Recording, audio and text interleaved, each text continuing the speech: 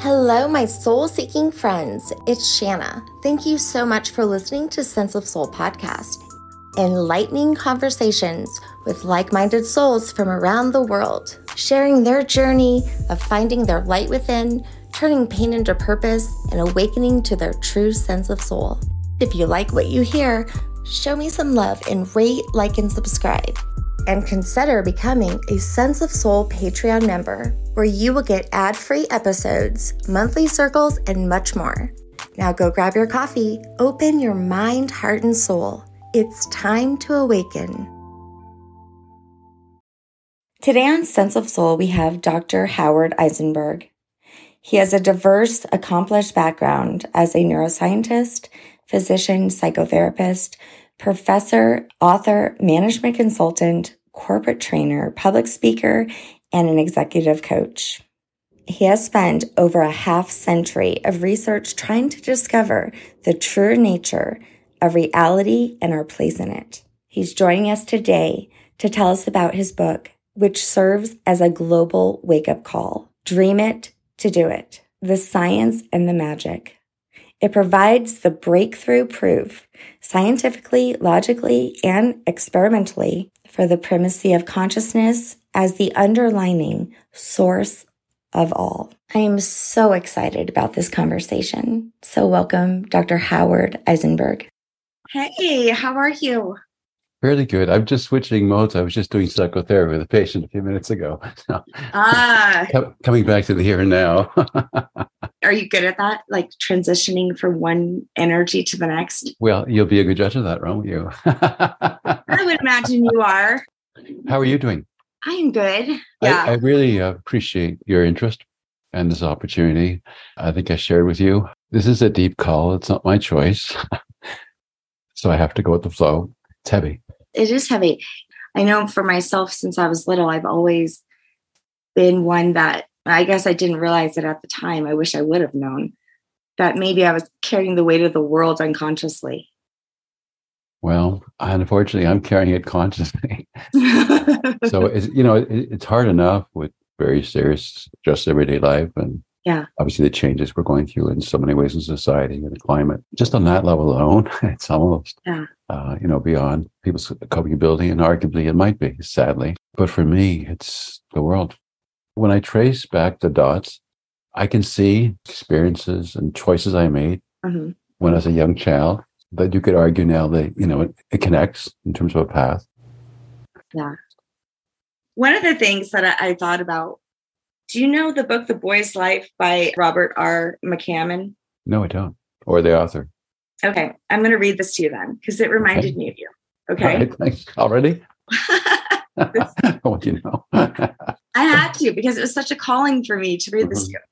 So I wanted to set my memories down on paper where I can hold them. I do believe in magic. I was born and raised in a magic time in a magic town among magicians.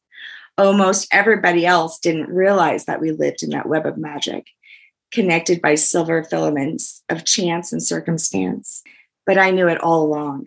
The world was my magic lantern, and by its green spirit glow, I saw the past, the present, and into the future.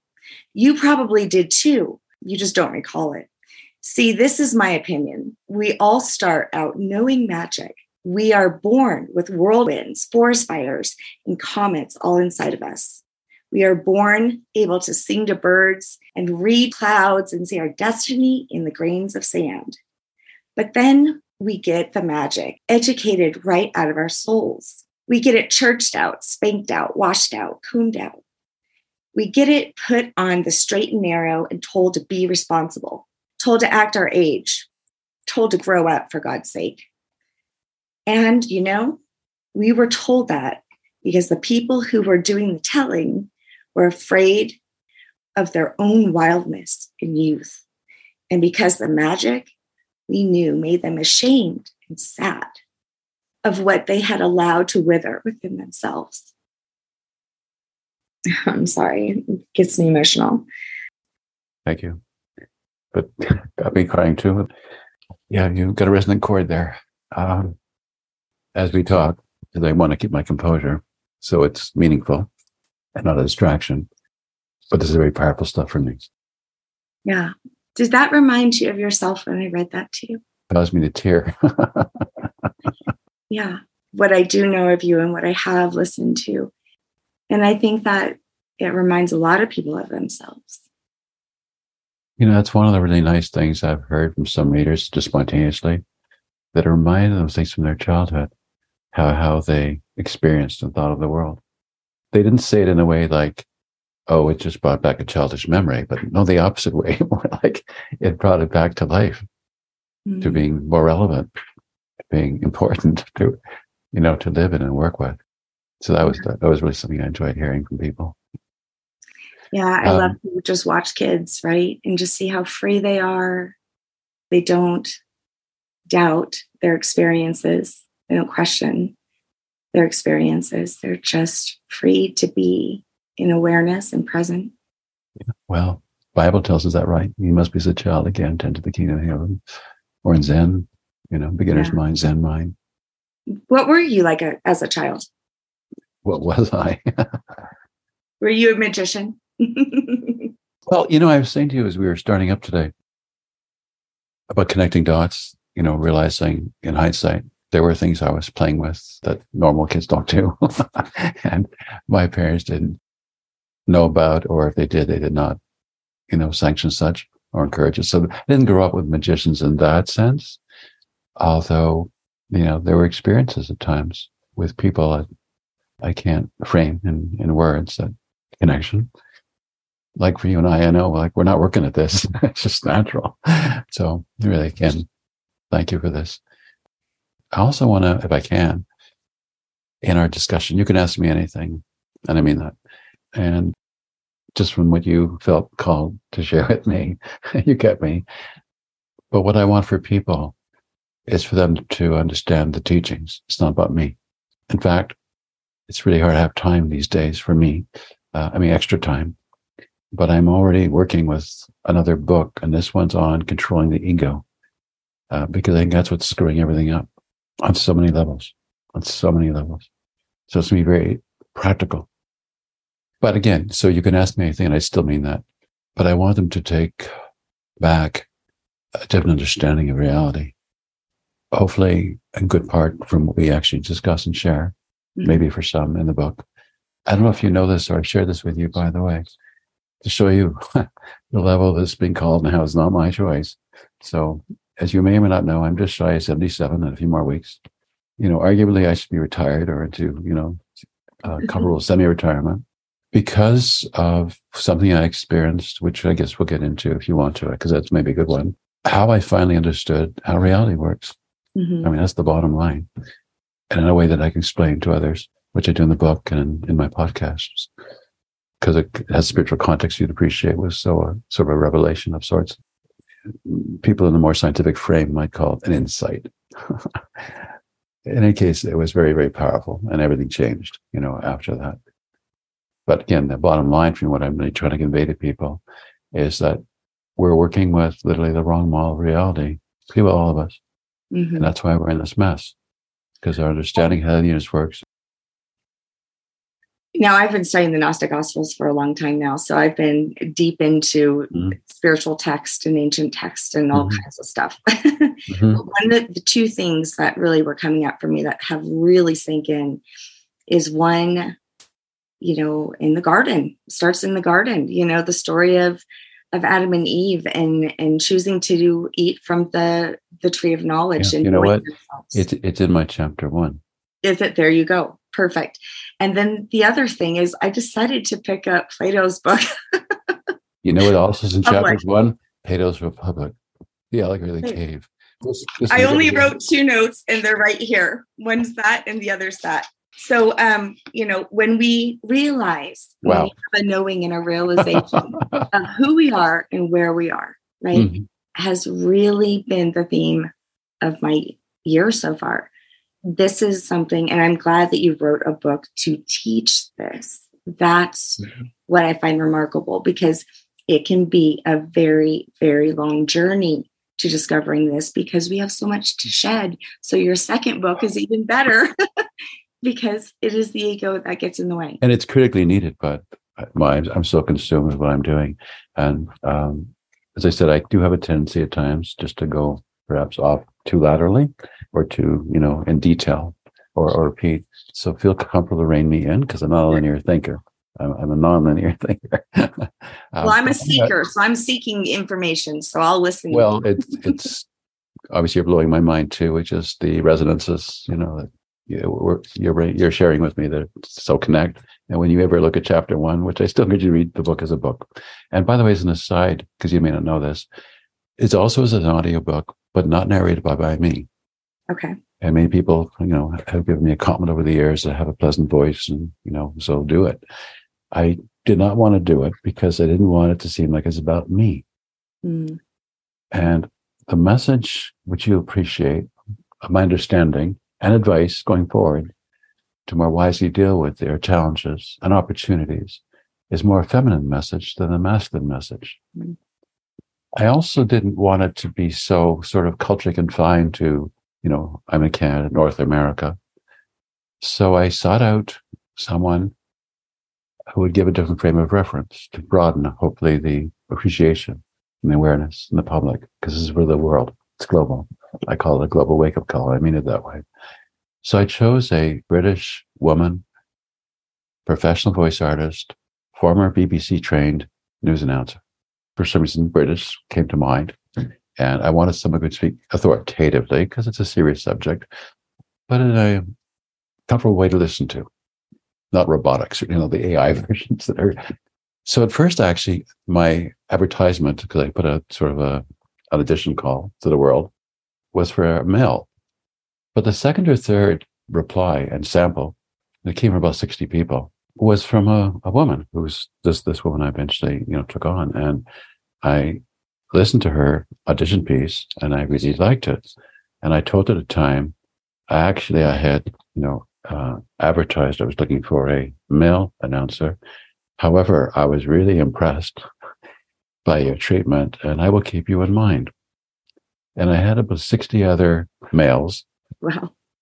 Of, different ages and maybe even cultural backgrounds audition. And I kept thinking, no, she's got the voice. Mm-hmm. So that was a very interesting shift for me. And then they also have connected with, it is a feminine message. Yeah, it is. Mm-hmm. So it's funny, the circuit is root. But one other thing to share with you back to the call of this, because even that was just sort of coming to me. It was contrary to actually what my thinking mind was planning. Because I felt such an urgency in this, once I had that experience, as I said to you, that gave me that revelation of how things work. Then I felt almost immediately the call that I have to speak out and share it. I had already an awareness of certainly the imminence of global climate change. I already had an awareness that we had extensive chemical pollution throughout the planet. I already had an awareness that it was causing some genetic changes in various species, including the human species. So I knew that because I'm just generally aware, not just a doctor, but I read a lot, general science as well. But there was another element to it. It was more like precognition, premonition, foreseeing. And it's still happening, and it's pretty horrific. And it's all just happening as I envision it. It's, again, so uninvited. And again, apologize if I lose composure here. This is getting more powerful because the signs of this are becoming so much more obvious. Anyway, I felt an urgency to write this down. It was partly like a channeled experience because there were certain ways of phrasing things, examples, metaphors that I'd never thought of before. So that even when I subsequently look at my own book or listen to the narrated audiobook version, that come from me, it's weird. Nice, but weird. And plus kind of the personality of me, the voice, the teacher that comes through is so different from my first book, which was a half century ago, Inner Spaces, Parapsychological Explorations of the Mind. That was an academic voice. Mm-hmm. This is, more from the heart. I knew of some publishers that are in the genre, let's go New Age, self-help. I reached out to them directly, not through agents. I was going for expediency, but in a reputable, way as well.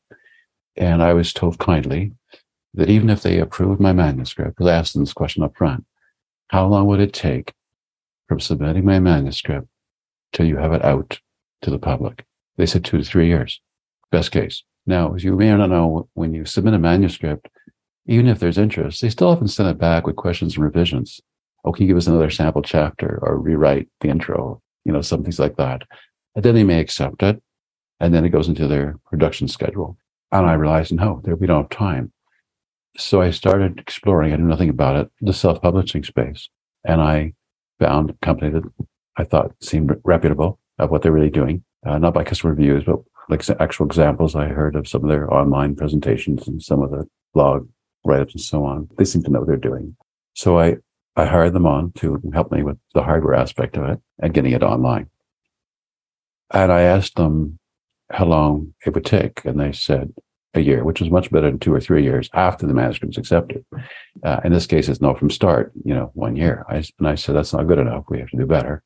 And they said, well, if you do everything like exactly as fast as we can process it at our end, hopefully we can, knock that down a couple of months. And in my mind, I'm thinking, no, we have to do better. From the day I started the official manuscript to the day it was online on Amazon was 5 months. And I typed the whole manuscript myself with one finger. Yeah, that one. And no choice. I mean, it seems like the younger generation aren't the ones who need it as much because they already have this higher consciousness more naturally. One of the people I also start off with in the beginning is Greta Thunberg. Wow. In my chapter. I have kids from 2 different generations. And the younger generation, I'm like, where did you come from? They're teaching me. If Dolores Cannon's theory of her 3 waves and a time where we would need this assistance, do you believe in that kind of theory?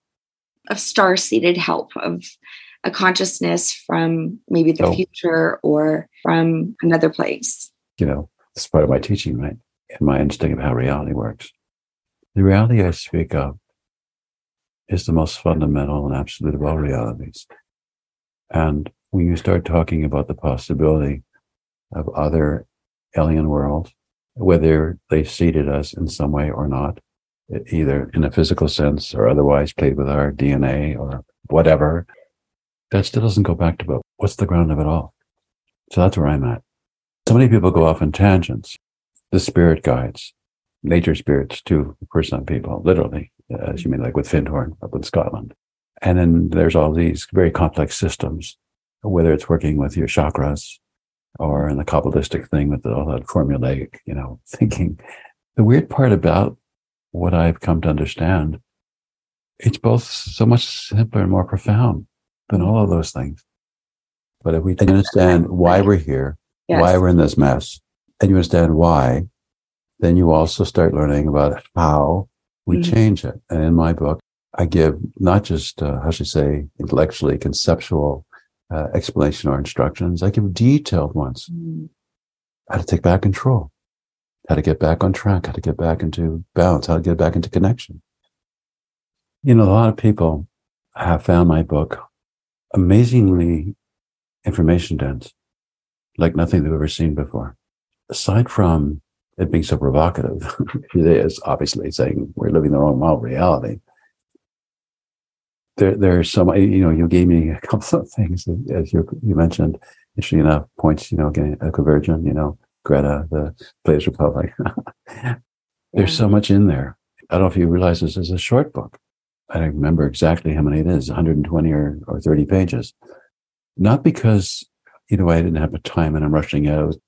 People are so distracted right now for various reasons. Some they're in denial and don't want to deal with everything, like heads in the sand. Mm-hmm. Some are just oversaturated, overwhelmed. Mm-hmm. And some are just, their minds are caught up in these smart modes, make them dumb people as they all get smarter. Conspiracy theories and all that stuff. So I wanted to, chunk it down in a way that would be much more digestible. Well, it has 10 chapters, but they're all short chapters. They're all with, from my point of view, powerful and meaningful titles, not just something that's entertaining. For example, the title of my first chapter, as you may or not know, is that the title is Things Are Not As They Seem. So in the very first chapter, I deconstruct reality right out of the gate. And in the second chapter, which gets to my point about the core of all this, is the only thing you can absolutely know. That's the title of it. The only thing you can absolutely know. That's powerful, right? Yeah. Hard. And then at the end, I give again back to meditation. There's a lot of confusion out there, as you well may know, with meditation. I don't mean in terms of just simply different techniques and gurus and so on. I mean, even people's understanding of what it's like to really work with meditation, of what to expect. So many of my patients who start out, as you would imagine, get frustrated right away. I can't do it. And I say, well, it's the nature of our mind to be busy, monkey mind. Mm-hmm. What you can learn is to not be so caught up in all that drama. It's not that you quiet your mind as in nothing's there. That's not the nature of the mind. We have to have something, in a sense, to have a mind, to have awareness, which again, I get into my book.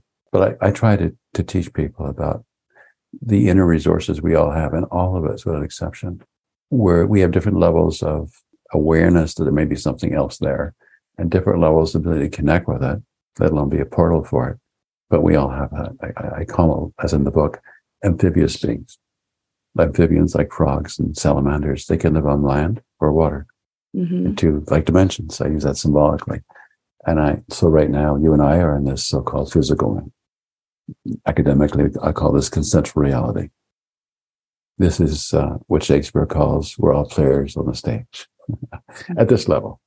And this goes back to one of the key things I've written in my book. Everything comes from imagination. Everything. So anything we can imagine, anything we can have, create, find. So aliens, you can find them. Multiverses, parallel universes, you can find them. Time travel, you can find it. Careful what you invite into your life, though. You know things like the Ouija board and so on. With today's technology, we've advanced to this place that actually has really put us back. Because when I think about how the Native Americans saw the world, it was not that long ago either. So in a very short amount of time, and I have to blame technology, really. Yes. We've advanced technology. And when I would go back to trying to understand the world I was reading within the Gnostic Gospels, I felt like in some way they were more advanced. And so here I was time traveling in my mind and my imagination, going back. Yeah. I was surprised. It was a world I hadn't seen before. And I was like, they knew this, and we don't know this. Right. Well, back when I said smarter phones, dumber people, So first of all, I look at our Bible as being in code. Mm. And one of the things I think I've done in my book too, is decoded the Bible. There's much disagreement, as you may or may not know, about what is the Bible. So not only is, for example, the Catholic Bible different than, as you may know, the Protestant Bible or the Mormon Bible and so on and so on. But it may shock you to know that within Christianity alone, there are over 40,000 denominations in the world of just Christianity, let alone all the other religions and the different types of, sects and variations in other religions. So not only have we forgotten what was once known, there's been also a corruption to make us believe in the wrong things about what was known and encourage the wrong practices for what once was known in a wiser way. I go back and I look at what is in common to all of the major religions, what's in common to the indigenous teachings in different parts of the world geographically, and what is in common, in a sense, is what kind of rings through as signal, and the rest is like noise, corruption, distortion. And that's what I mean in part by decoding it, because then it correlates once you understand the Bible. And I quote a number of very powerful New Testament quotations to explain how it so connects. It's not in any way antithetical, as some other things, science and religion, are like polar opposites or hostile as they regard each other. It's not like that. No, the opposite. But science infused not contradicted. Now, coming back to the other part of it, like, as you said, we're kind of in a mess now. Yes. And you blame technology. You're correct. The population of our world here has no idea the monster they have allowed to be unleashed in just the last several months with AI, almost suicidal mistake that humankind has allowed, the way they've allowed it. I don't want to go too much into that, but if we just take the other aspects of it, why are we having global climate change as we understand it? Why is our environment so poisoned with chemicals and even microplastics now everywhere in the world, including in the Arctic? Why is the sperm count of men around the world going down? Meaning the ability of the human species to reproduce itself, even though we're overpopulated, may be in jeopardy. That can't be taken for granted. Why are we having so much societal breakdown? Why within even what were considered educated, progressive, stable countries like the United States, why is it so fractionated now, vulnerable? Right. Why is it so scary as opposed to feeling secure? What happened to the good times? What happened to the future is better and better? The Russian war, that level of aggression. Yeah. For no obvious good reason that most of us can understand beyond someone's personal ambition. If you want to think in typical terms, which I don't, but of, a devil, Satan, a very interesting and powerful weapon to sort of disrupt all of the good in humanity would be developing something like this, smartphones. Because we are more and more connected, but disconnected. Yes. With some very special exceptions, like we're able to enjoy now, fortunately. But for many people, no, it's just distraction. You're out of reality. You're out of the here and now. It's very superficial. It's often not even authentic, close to it. You're purposely putting in doctored photographs. You're purposely putting in false news about your updates. I can buy likes. I can buy, people that post, and I won't do that, but those things exist because some people unfortunately do that, and you just don't know. Even reviews, as you know, can be faked. So there's so much distortion out there, and so many people have no idea that they're totally captured by it. People think social media is free. It's not free. The cost is your attention. But broadly, we have been, as we've forgotten the religious teachings, and as we're becoming more distracted and enamored, addicted to working with the world in a more material way and increasing levels of sophistication of being able to control and modify things in a material way, as the so-called alchemists of old, but with no understanding of the implications, the consequences of what we're doing, and not even generally being concerned about it, as opposed to the indigenous teaching here in North America called the Law of Seven Generations, which was to think out in advance as best they were able to, but to purposely do this as a process. What might the impact be of some of these changes we're considering making for our tribe?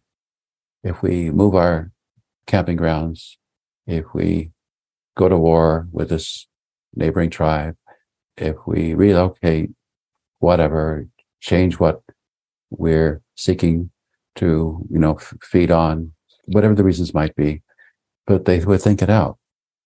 How do we think it will affect the children of our children and their children and their children? And we do the opposite. We're into short-term thinking, expediency. We're driven mostly by fear and greed, as I unfortunately see people. And as we get more into fear, as people are, fear is blinding. They're even less able to see more clearly what needs to be seen and changed and quickly. So we live in a fear-based society. Fear and greed. There's almost still, those two strong things. For a lot of people, whether they recognize it or not, still greed drives a lot of their decisions. I look around my neighborhood. I live in a suburban area in Colorado. Mm-hmm. It's beautiful. I mean, it's what everyone would have ideal to raise a family. And then just like, we're all like, what are we doing? We're all running around with our heads cut off to keep up with the Joneses. Mm-hmm. And we live in these cookie cutter homes that we're all struggling to pay for. And our kids are living the dreams of society, conditions of the world. And we're all stressed out. We don't even remember half the things we did in a day because we're just like running. That lifestyle caught up with me. It turned into pain. It turned into mental illness and consciousness. Are you kidding me? To be able to be present and even just have a conversation where I'm listening to you instead of thinking about what I'm going to say next is something I had to retrain my brain to do. And it took me like a decade. But you did it. But it's much of the world. It's almost like I speak a different language than a lot of people. I know. And that's part of why you saw some emotionalism in me too, because this is so important. And it's so hard to get people's proper attention. Again, I should be retired, as I say, or semi-retired. I'm not. So this has been very costly financially for me too. The money I had to put into producing it the way it is right now, and the time I'm devoting to it where I have no income. And I have a second book back on the ego. I want to get out too, but as exhausting as it is, I think if I end up being the only voice, and I pray I'm not, I have to still do what I do. And a spark can ignite a fire. And, we don't want too many fires out there right now. Maybe that's not a good metaphor. Or maybe I should say a lighted candle can light the way in the darkness. Maybe it's a better one. Lantern covered light. But it is a real challenge. Even helping people become self-aware. Yeah. That they're not aware. I say that to my patients, that one of the things to strive for in stress management, personal stress management, I think you'll like this, is for your mind and body to be in the same space at the same time. That's on this level, all right? But again, mind and body in the same space at the same time. Another way of saying, in the here and now, but maybe a little more, tangible to keep in mind that way. Yeah. And you know what? That is presence, right? That is presence. It's presence on this level. On this level. And then if we're on that level, we're also going to be calmer, because we're not carrying stuff that other people carry. We're depressed or angry, and we're not carrying the overwhelming anxiety, thinking catastrophically, and we're not overwhelmingly influenced by peers or social media. So it's not just a calmer state.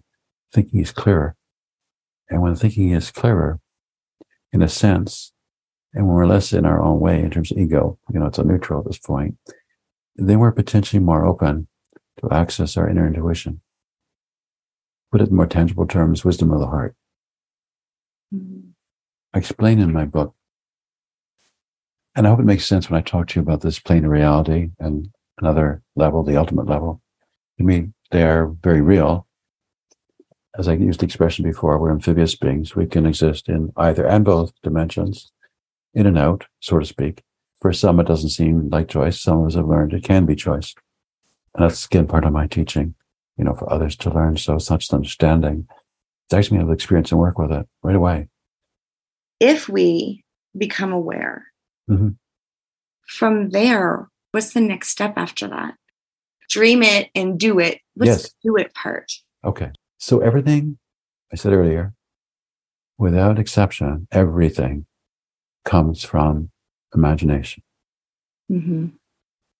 And I don't want to make it scary right away where people are going to think, oh, it's all my imagination. Nothing else is real. I'm not speaking to that level just yet. Okay. So all our technologies you were talking about, all right. And even at a more basic level, just machines, if you want to, go back to something that wasn't so high tech, which was still industrialization though. All those things, airplane, the bicycle, pharmaceutical drugs, iPhone, computers, internet, all of that came from imagination initially, all of it. And in the book, I actually show with examples some of the most famous inventors of our modern era, even shared openly. They would come to through dream or through psychedelic chemicals. It wasn't by doing extensive laboratory experiments. Even Einstein, genius that he was, Tesla. He began, and Einstein, though, began at 16, imagining riding on a beam of light. That's where it started. Where he learned about mathematics and physics. And yes, Tesla had a deep interest, as you may know, in the Vedas and the ancient, teachings of India, the sages. And we had a phenomenally vivid imagination. He could not only imagine inventing some device, he could imagine constructing it in his mind, running it like a simulation to see how it would operate, and then decide, to refine, proceed or not. But most people don't know this stuff. That's not how science, was taught. So if it all comes from imagination, go back to the how and why. Well, why is it all coming from imagination? And how is it all coming from imagination? And it's like, the imagination, like the common imagination. Yeah, that's what we're getting to. It's not just our level of it, where we're individual egos, personalities, characters on the stage. So at the deeper level, and this does relate to your question, if I can stay on track, we have what some would call, if you want, God consciousness. In the book, I use the term universal mind. I'm increasingly more comfortable with the word just source, capitalized, the source, our source. The source is pure consciousness. So our sense of God being all-knowing, all-powerful, that's sort of what it means too, in being the source of all. But it's both more simple and more complicated. You can't have consciousness, you can't have awareness without something to be aware of. So it's not like God, out of the generosity of, goodwill, heart, altruism, created us just to share and let us experience what we experience. No, wasn't that selfless, so to speak. No. And I'm not sure I'll use the word source more than God, because it has so many different connotations to it. And I mean to be respectful. And the book is deeply respectful of religious texts. So again, for consciousness to be conscious, for awareness to be aware, you have to have something to be aware of. When we are bored as humans, come back to a more simple level for a minute, and we have nothing particularly to do at the moment. We have to wait. We're in a waiting room for something or whatever, or waiting for a program to come on, line on screen, whatever it might be, or waiting, to clear a line at the airport.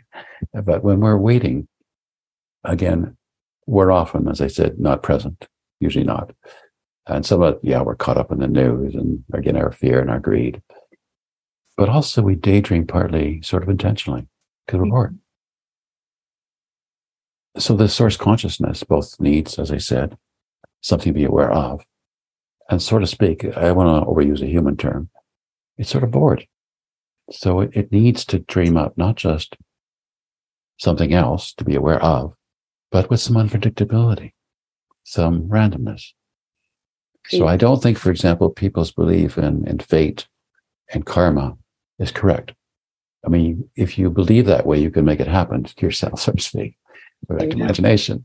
But do I really believe it is correct, that it is an enlightening and helpful notion? No, I think it's wrong and somewhat backward in that regard.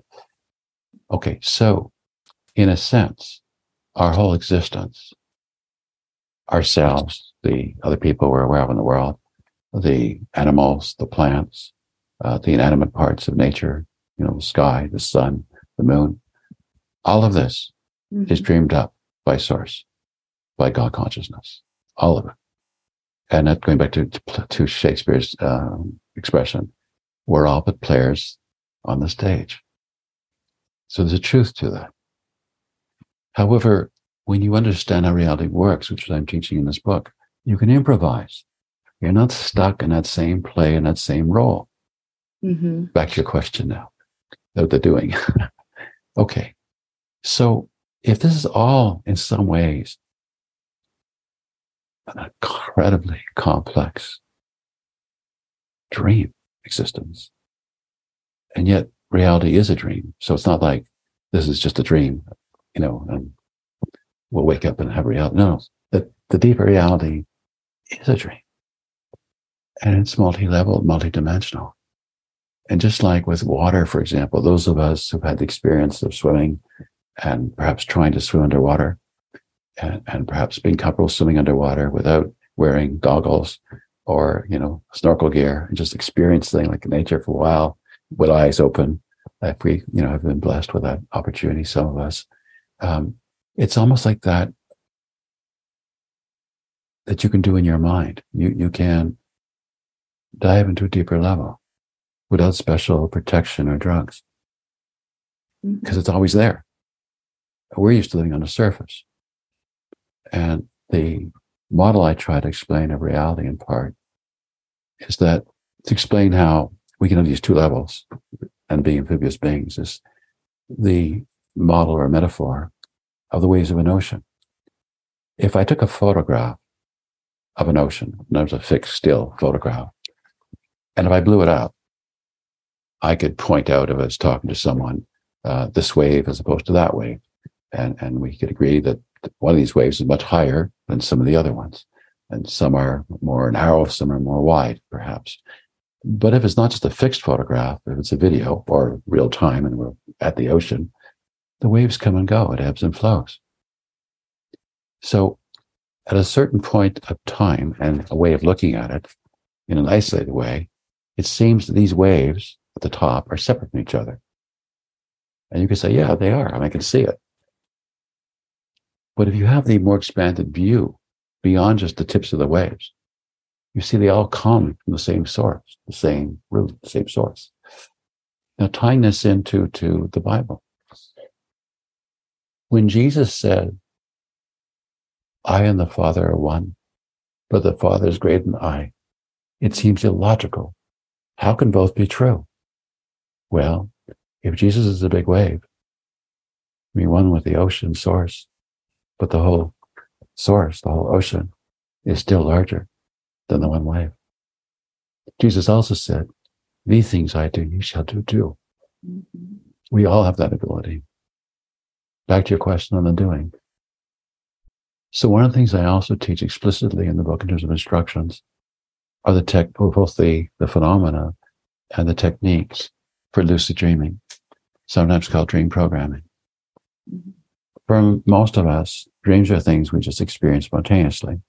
Mm-hmm. Sometimes unpleasant, sometimes perhaps even extremely unpleasant nightmares, which children have to deal with usually more than adults do, but even adults can still have them. Sleep terrors, sleep paralysis. There are adults who have those experiences. And sometimes they're fanciful, just things, excursion in our mind, so to speak. But they're usually just things that just happen, even though they're based at some point on past experience, something we just read, something we just watched. But it's not something we produce on demand, is my point. Mm. And so most of us think that's how it has to be. Like, you just can't control your dreams. And the official teaching is that you can't. They are spontaneous. There's argument about is just random stuff that goes on as the brain is metabolizing and adjusting. Or is it like Freudian stuff? No, it's really symbolic and, deeply meaningful in that way.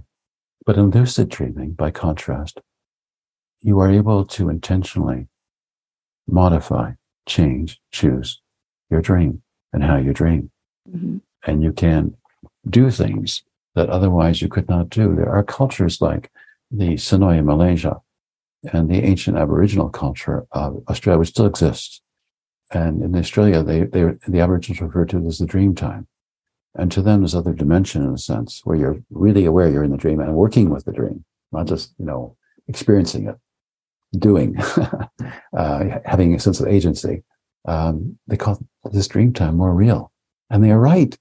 Back to what you said before, when you look back at some of the older teachings, it seems they understood better how reality works, our place in it, how to live the good life or a good life. And we lost that. And work together.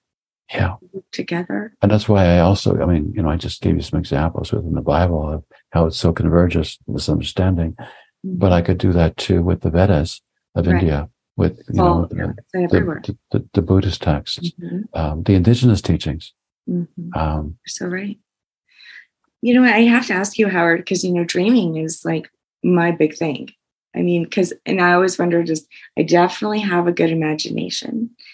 someone had said to me, I don't know where I heard this, that like it's actually a shocking, like only maybe like 30% of people can actually see what they're thinking.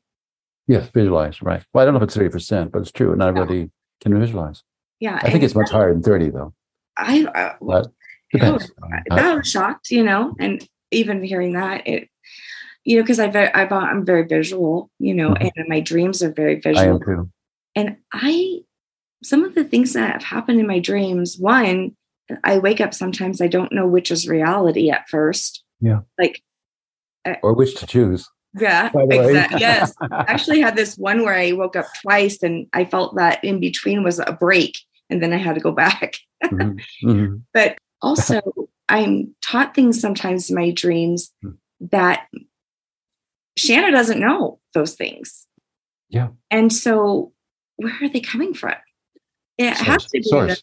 Well, that goes back to, something I shared again on the real source, for example, to what even getting spiritual about it, of all the major scientific inventions, going back to Tesla, as you mentioned correctly, as a good example of this. It didn't come from them. No. They opened their minds. They allowed a connection to come through. Like, if you want turning on the internet, the tune in, that's what was happening. The most fundamental inventions were, documented to have occurred that way. There's something called the periodic table of elements, which basically is our understanding of the whole chemistry of everything, like how everything's built in the atomic level, so to speak. And the understanding of that arrangement and interrelationships of different elements, it came to the person who developed this, Mendeleev, as a dream. He tried figuring it out. He agonized to try and work it out. He could not. Yeah. And he gave up and had a dream. And in his dream, it was just there, like a revelation. Did not come from him. And he doesn't claim it did, to his credit. So I always say this because I think it's funny, because some of the things that I've received, and then I'll find out, whoa, like this is a real thing. Like they wrote about this in ancient text and I had a dream about this, something like that. And then I'm like, this is so strange. I mean, I'm nobody. Well, and I say that I'm nobody special, but I know that I'm special. But, I'm just a mother in a suburban area, podcasting from a room. I'm not a scientist or.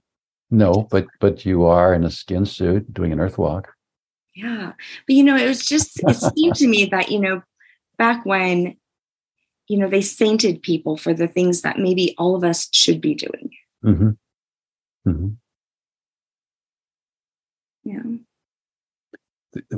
What we should be doing, back to that sort of expression, it's not even so complicated. No. I mean, to begin with, it's recognizing our connection with each other and everything. Mm-hmm. So we're not going to be competing mercilessly, let alone purposely wanting to hurt others. We're not going to rape our environment. Everything would change just from that alone. That's that recognition. We all really are ultimately connected and one. And the reason it's such a mess is because we're so distracted away from that truer reality. Do you think intentionally we've been distracted? I mean, it kind of seems like the church had power. Now the church loses power, and now we have technology that's gaining power. Yeah, I call what many call modern science and technology scientism. Yeah, that it's a religion. So one religion replaced another religion, based ultimately just on belief, unquestioned belief. Because if people, for example, do research as parapsychologists do in psychic phenomena, as I have in my past many years ago, and my first book was on that subject of parapsychology and psychic phenomena explicitly, they're usually ridiculed by the mainstream scientists, as being into pseudoscience, or they're being naive and fooled by trickster charlatans.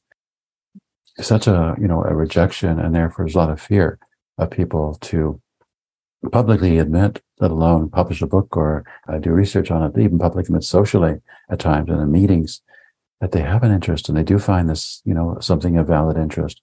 Many have approached me once my next stuck out there, but wouldn't do it themselves.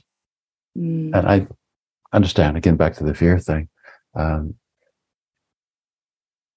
there's, I try to look intentionally back to the doing on this level for, flickers, signs of good things in such darkness that we have right now around us and increasing, sadly.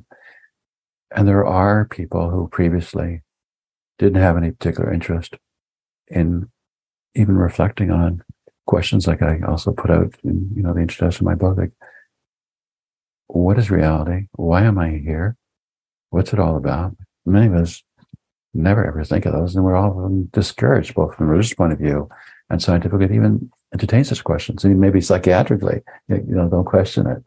Just, follow step. But I think there are people in just different areas because of the internet. And since the pandemic, one good thing has come out of it. Everything has mixed, aspects to it. That a lot of people are online and connecting online all over the world that previously would not have, to counter in part the societal trend, unfortunately, again, as we see in the United States, but many other places as well, divisiveness and, separation. I mean, even, for example, the UK pulling out of the European Union is not only, in America, sadly. So that, and even the, the increased incidence of racism and prejudice, and understanding violence, just all different signs, a breakdown because of disconnection. So again, if people just have that fundamental understanding, not on faith, and I try to explain in such a way that it will not be on faith, but they'll understand. Plus, I also teach some of the ways you can experience it. And let's go back to some of the simpler ways. So first of all, for us human beings on this level, on this stage, what are some ways we can get out of this kind of distraction, trance state? Look each other in the eyes. The old poetical saying, the eyes are the windows of the soul. Something to it. I could say, again, as I have to distinguish different levels of reality. So in this, again, familiar, consensual level, physical levels we're talking right now, the back of the eye tissue, the retinal tissue, actually is brain tissue. So in a way, neurologically, you could partly argue, well, the brain is kind of closer to, the eye. But I don't think the brain is at all the source of consciousness. And that's a whole other, discussion if you want to have it. Mm-hmm. It's more like it's dreamt up by consciousness. So there's a relationship, but not cause and effect of people thinking about it the other way around. Well, if it was, I wouldn't be retraining it for the past 10 years. Well, there is neuroplasticity, so we play with that level, that just like computer programs can be modified, so can the wiring, in a sense, the connections of the brain cells, neurons, be modified. We call it neuroplasticity. So even if you bought into that model, that still could be possible. But there's other things you do. You know what? I always tell my kids, because, I've struggled with ADHD, especially because I'm so busy, right? I probably haven't. Multitasker. I'm the half-ass multitasker. Mm-hmm. But whenever my kids are like, oh, you didn't hear me, or I told you this. So we just kind of made a deal. If you have something important to say to me, you need to come make sure that we have eyes locked. Yeah. And then I hear you. Yeah. And then if we have eye contact too, and if we are communicating with someone, it's just a smile. People used to do that to strangers. Sometimes, you pass them by, or nod your head. You don't say that so much anymore to strangers, right? Oh, you're so right. And as we get more and more mechanized with, automatic checkouts and all these things and ordering online, we're removing humanity even without the AI part, which again is a whole other level of disaster. It has not been planned for in terms of thought out what its implications are and how to deal with it. So we're being less human. Yeah. And it's so true. Come back to the positive, because ultimately my teachings are positive. Ultimately, I mean, I am waking people up to the reality of the horrors of the mess we're in right now. Yeah. Understanding why, but also how to get out of it, back to the doing, which I very much honor that aspect of it. So the eye, I say, contact when you're out and about is one of the most immediate things you can do to start helping us connect again. And try to have, I explain in my book about soft eyes versus hard eyes. Try to have open eyes. Try not to be so afraid that someone may look at you and turn the wrong way. and you'll draw attention, that's unwanted for whatever reason. You were mentioning how you've learned so much from your own children. When we're out and about and you see maybe babies in a baby carriage or a stroller, let's say as pedestrians walking by, babies will often instinctively look towards the eyes of strangers and sometimes smile. Mm-hmm. And some strangers, it's really funny if you did like a camera thing of this, will be looking and noticing the baby's eyes, will enjoy it and smile in turn, or even smile first. And they have this like contact. I love those moments. Yeah. But there's a lot of people who'd be like afraid of that. Like, it's awkward. But if we got more comfortable and realized it connects us on a soul, spiritual level, not just physically. And if I'm going to come back now to the conventional levels, I call it. We've been taught that the head brain is a source of consciousness, which again, it is not. And I explain in my book why it is not. There's not even a theory that it could explain how it could be, by the way, when you really look at it. Like, it's so not the source of our consciousness, of our mind. But still playing with the physical level. We actually have 3 brains. And science only, currently medical science, and the public as they know it in the West, only recognize 1 brain, the head brain. We also have a heart brain. We also have a gut brain, the microbiome. But let me just come back to the heart brain because it relates to the doing. Unknown to most people, sadly unknown to most of my medical colleagues even, the heart brain has its own nervous system. It has its own neurons, its own nerve cells, like the brain has. It has its own memory system. The heart has more nerves that go up and control brain function, and the brain has nerves that go down to control and modify heart. The heart can also secrete the love hormone, oxytocin. The heart is like an intuitive channel to source. So we came more from the heart. If we had more good-hearted intentions, if we sought out warm-hearted people, if we sought to be warm-hearted, if we saw the wisdom of the golden rule, of course, do unto others you have and do unto you, because we're all connected. But even coming back again to the conventional level, if we talk physiological and medical terms, the discoverer scientist of the concept of stress, Dr. Hans Selye, at the end of his life, came to the realization that one of the things that could best help us cope with stress, and these were less stressful times a few decades ago when things seemed normal, the old normal, was to be more concerned and considerate of the needs of others. What he called the altruistic ego. Here's the weird part of it, though. It seems counterintuitive. Like if you're stressed out, it doesn't seem obvious to you at all, or even possible, that if you take on now the additional task, burden, responsibility, help out someone else in need, how that could possibly help you. But it does, because one is shifting your consciousness, is shifting your focus more into like being passively with what you're experiencing and feeling overweight or overwhelmed by, and into the doing and empowering. And you're helping someone else. And it's also creating a connection for both of you, close to the source. So it's not so complicated in a way. The challenge for me is we live in such a distracted world. People are so fearful. People keep wondering if there's a hidden agenda. Like in my case, as I clearly told you, I still don't want this to be about me. I want to share my teachings. I want to explain them if they're hard to understand. And the book is not an easy read. I didn't design it for easy. I designed it to be accessible. I don't want it to be really accurate and comprehensive and user-friendly in a way that that isn't just something that helps you understand, but gives them the tools. And right away. The tools. That's what we need. We need to fill up our toolbox. My dad died at 64 with not one tool. And why did he die? Because he needed a new heart. He had so much stress and didn't ever have a tool. It's one of the reasons why I do the things I do. Mm-hmm. Good that you do. And those, go back to choices we make in life. Some people's heart hardens when they lose someone, or even a job or something just doesn't go well in their life, hardens them. Some get, even though they may just get angry at God.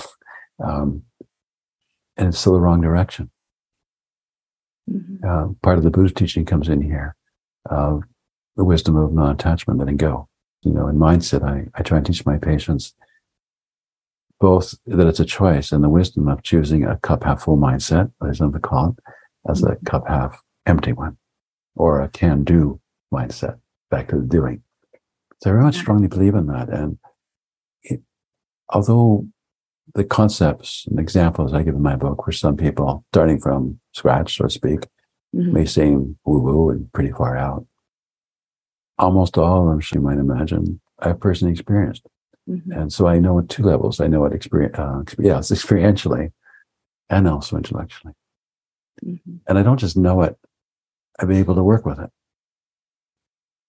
Well, I know that we all can reach that place. We become aware. You have to be aware first. Yes. So, and that's, I playfully have signed my name off in a couple of emails with new people as just, awakener. I don't know what else to say.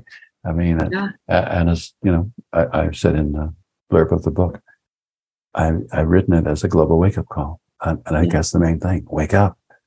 God, wake up. Yeah, desperately. If we do, can we stop some of the things that... We can stop the trajectory, which is hellish, where we're going. And hell is not something, as some people thought biblically, you experience, after you die, if you've been a bad person. No. No. Unfortunately, it can be in our so-called present, and we're heading right in that direction very quickly. AI, I told you, is one of those accelerators beyond people's even imagination. How much is it going to accelerate this in the wrong direction? With the current way that people are working with it. In fact, it's also been let loose so anyone can unfortunately take advantage of it right now for the wrong reasons. But the main challenge, yes, is the awareness. And I think the timing is critical. So if I'm able, in terms of what I'm trying to do, to wake up the world quickly, what is quickly? Months? I don't know that we have years. I don't even know if we have months, but it's not a long time frame. And to stop this madness, coming back to this delusion of separation, get over that like right away. Stop competing, stop exploiting, learn to cooperate, choose leaders who are wise, who are not doing it for their ego, not for power, not for their fringe benefits. It's like servant leadership, going back to the Bible and Jesus, not having people work for you. No, you're a servant leader. As a leader, you're a servant of the people. Your job, your role, is to do what's best for everyone else, not for yourself. It's the total opposite of the leaders that we have right now in so many ways, in government, in arguably some religious institutions, and in the academic institutions, and in companies. It's not aligned with what it could be aligned with. If we stopped this dependency on this illusion of controlling things and brought it, and we're able to get out of the illusion that technology will solve all eventually, even global climate change, or the climate issues we're having in terms of air quality with the forest fires recently. That again is the wrong path. And if we stop doing that, and we look at things like regenerative agriculture, and we look at how can we cooperate in ways we've never explored before instead of compete. What can diversity of people from different cultures, different races, different age groups, what can they contribute to our broader consciousness and value? Greta Thunberg, if I understand correctly, who I have great appreciation and respect for, was supposedly on the spectrum, as it's sometimes put in more abstract terms. She did have a period where she got very depressed about the mess adults were making with the environment and the prospects for her when she would grow up, and became apparently rather withdrawn and mute for a while. And then she found source. She found her voice, a voice that was heard around the world.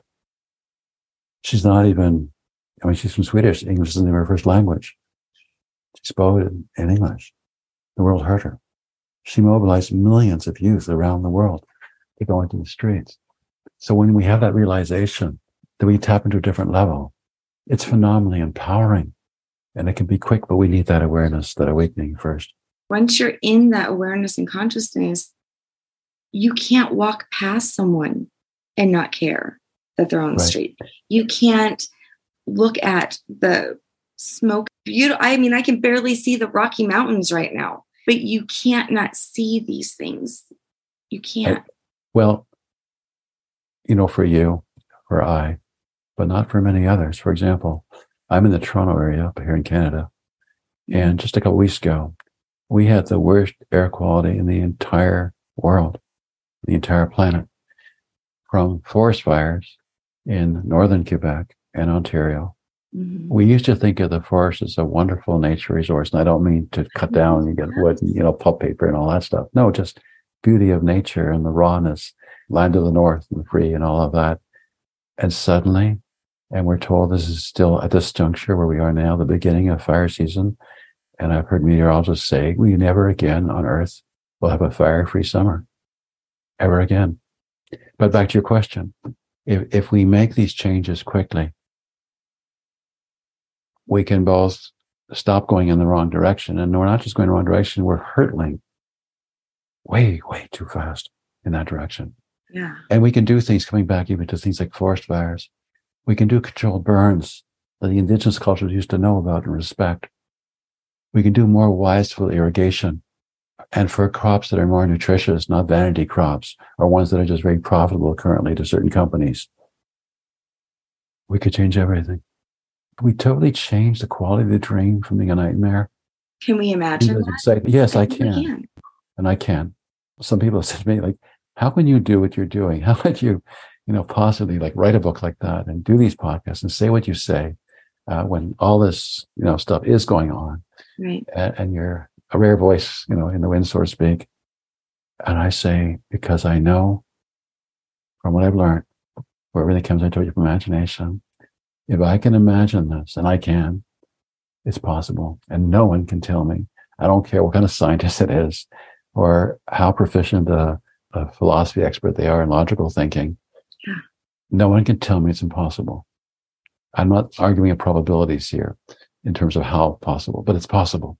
One of the metaphors I use in my book too, again, in that first chapter, it's a pretty loaded chapter, but I told you, there's an unusual amount of information in that book. There really is.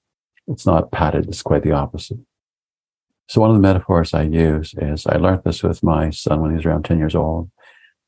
He was in an extracurricular martial arts class, Taekwondo.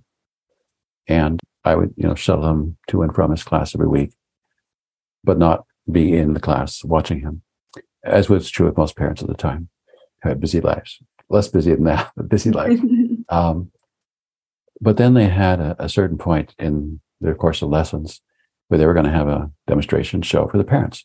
So I did go to that. And I didn't know in advance what they'd be doing. I imagined they'd be doing some so-called throws and flips. And they did some of that. But then they did something else, which really stuck with me all these years. And that's in that first chapter. Not because of my son, but because of the awareness from it. And what I want to share other people and understand this is powerful. They took a piece of wood. The instructor held it, in each hand, solidly. And these kids, they were mostly again about my son's age, around 10, with their bare hands, were asked to strike the board once and break through it. Now, again, these were kids. They don't have strong hands.